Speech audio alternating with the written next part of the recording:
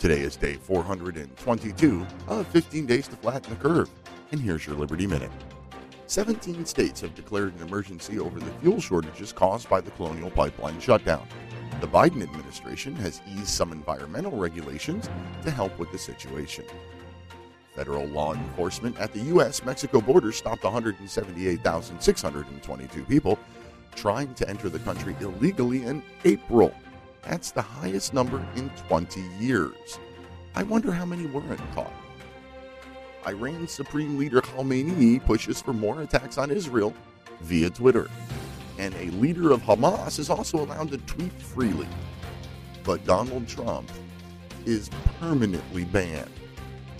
Join me in cutting the fog of politics in the Liberty Lighthouse, Saturdays at 8 p.m. Eastern Time on Mojo 50 Radio, and anytime at liberty-lighthouse.com.